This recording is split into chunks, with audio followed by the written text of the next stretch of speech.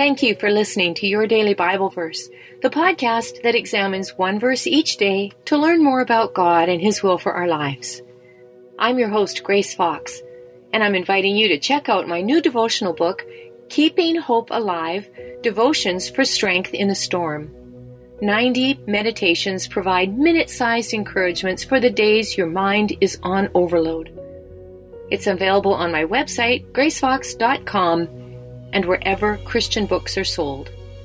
And now, after this short word from our sponsor, we'll dive into today's Bible verse, Joshua 3:3 and 4.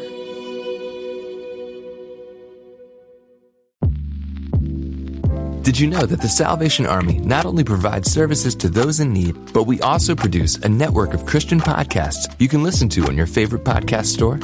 One of these shows, Words of Life, is a 15-minute weekly show featuring interviews, testimonies, Bible studies, and more.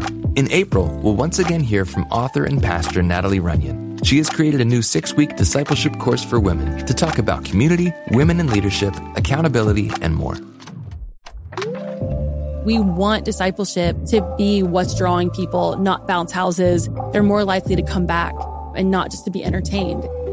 Even in me, making him have to pry it from my hands, he was still saying, but I have something better. And it was because of the redeemed saying so, of telling the story of what God had done. When we point people to him, they're going to want to know him. Listen to Words of Life on your favorite podcast store or visit wordsoflifepodcast.org.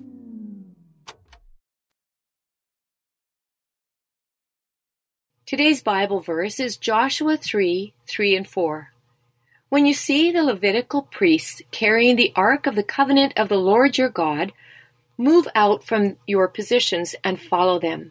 Since you have never traveled this way before, they will guide you. Stay about half a mile behind them, keeping a clear distance between you and the Ark. Make sure you don't come any closer. Several years ago, one of my friends was suddenly widowed when a car accident claimed her husband's life. They just put their house up for sale and signed papers with a contractor to build a new one. Now the major decisions associated with that endeavor fell on her. Her husband had been an accountant and had always managed their family finances. Now that responsibility fell on her. One day I called her to see how she was doing. She talked about facing so many unknowns, and then she said something I've always remembered. I really don't know what to expect about anything. I've never traveled this road before. Like my friend, the Israelites also came to a point in their lives when they traveled a new road filled with unknowns. By now they'd spent 40 years wandering in the wilderness. Moses had passed away, and God had appointed Joshua to take his place. Now they were camped on the banks of the Jordan River. After 3 days there, the Israelite leaders told them it was time to move on, and then gave them instructions for the trip ahead. They explained that the Levitical priests would carry the Ark of the Covenant and lead the way. The people were to follow the priests, but from a distance of a half mile. Each individual part of the instructions bore significance. For instance, God led the Israelites through the wilderness by means of a fire by night and a cloud by day. These were visible evidences of the invisible God with them. But now the Ark of the Covenant would become their primary focus. The writer mentions it 17 times in Joshua chapters 3 and 4. It was God's dwelling place and a visible reminder not only of his presence, but also of their covenant relationship with him. He was their God, and they were his special possession. He was forever and fully committed to them. Another instruction was that the priests would carry the Ark of the Covenant and lead the way as they crossed the Jordan River. Now, by human standards, this didn't make much sense. Surely, it would have been more strategic to send the warriors first, right? How could a dozen unarmed priests defend several million people from the enemies on the other side of the river? They couldn't, but God could. Sending the priests and the Ark of the Covenant first symbolized the spiritual element to the Israelites crossing the river to possess the promised land. They were God's people, and they were to trust him implicitly. He'd proved his power by rescuing them from Egypt, parting the Red Sea so they could escape the enemy, and caring for their needs in the wilderness for 4 decades. He proved his power again by stopping the Jordan River's flow the moment the priests' feet touched the water. They were fighting God-sized battles, and he was their leader, going before them and accomplishing victories on their behalf. God also instructed the people to walk a half-mile behind the Ark of the Covenant. There were several reasons for this. First, the distance indicated the people's need to respect the holiness of God. They were not allowed the same access to God that the priests were given, and the distance bore a reminder that they could not come into God's presence. Second, the distance between the ark and the people showed that the ark didn't need anyone to protect it. Its position out front made it vulnerable, but God's presence made it invincible. And the third reason is simply very practical. The distance made it visible to everyone. If people had been allowed to crowd around it, others further back would not have been able to see it. God wanted to ensure that it was in everyone's sight as a reminder that he was their God and they were his people. Now, the Israelites had never traveled that way before. Crossing the Jordan to enter the promised land with countless unknowns may have felt unsettling and scary, but God was with them, committed to them, and fighting their battles for them. My friend discovered the same thing as she walked the road of widowhood. God was with her. He was committed to her, and he fought her battles for her. When we find ourselves traveling a way we've never been before, let's remember that if we've placed our faith in Jesus for salvation, then God dwells in us. His presence, through his Holy Spirit, will guide us. Our responsibility is to keep our eyes on him and follow his lead.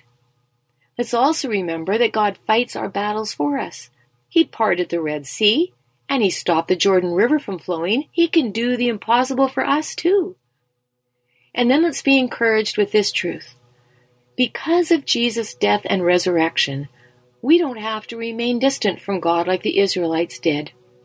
While we still give him the reverence he's due, we can draw near to him unafraid. In fact, Hebrews 4:16 says, "So let us come boldly to the throne of our gracious God. There we will receive his mercy, and we will find grace to help us when we need it most." The Israelites received God's mercy and help as they traveled a way they'd never gone before. So did my friend, and so will we. Let's pray. God, thank you for the lessons you teach us through your holy word. We are grateful for accounts such as this, inspired and written for our benefit. When you lead us down a road we've never traveled before, help us keep our eyes on you and follow you one step at a time. Give us faith to trust you to do the impossible, and fill us with a desire to draw near to you in bold confidence of your glad welcome. We love you, and we are so grateful for your mercy and care. In Jesus' name, amen.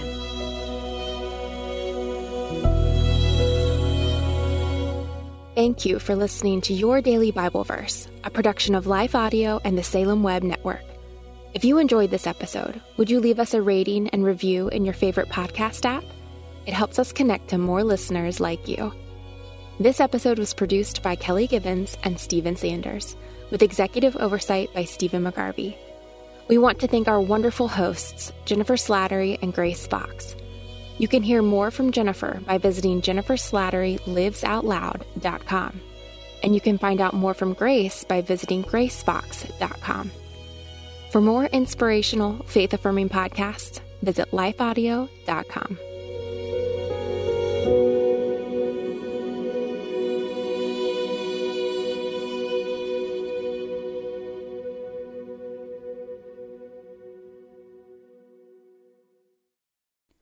Chris Christmas. For most kids, it's the most joyful time of the year. But this Christmas, 1.5 million children will spend the holiday separated from a parent because their mom or dad is behind bars. Prison Fellowship Angel Tree needs churches in our communities to volunteer to bless local children with a gift, the gospel, and a loving message from their parent. I believe this is an incredible opportunity for our listeners to share the love of Jesus this Christmas. Many of Prison Fellowship's partner churches continue ministry to local Angel Tree families after Christmas is over. Through this ongoing care, Prison Fellowship Angel Tree strengthens and encourages families every day. Angel Tree wouldn't be possible without the help of faithful volunteers. If you're ready to make an eternal impact in your community, please register today at angeltree.org/church. That's angeltree.org/church. Miracles are everywhere. Let our adventure begin! Discover PureFlix, your premium streaming service where faith and family values come home. Ready to have some fun? The most exclusive selection of quality, wholesome movies and series that will uplift your spirit. A man can argue whether God exists, but when he looks at his daughters, he knows. With new arrivals every week. Unbelievable. Save big and enjoy the possibilities, like invitations to exclusive theatrical screenings. I see it, so I believe it. Find out more by joining today at pureflix.com. This is Chris Christensen, and back in 2006 I started a simple project. A project to try and introduce more people to the Bible through Bible study called the Bible Study Podcast. It's a simple name and a simple idea. Each week, every week, we study one chapter of the Bible, talk about what it says, and what that might mean for us today. To listen now, go to lifeaudio.com or search for the Bible Study Podcast on your favorite podcast app.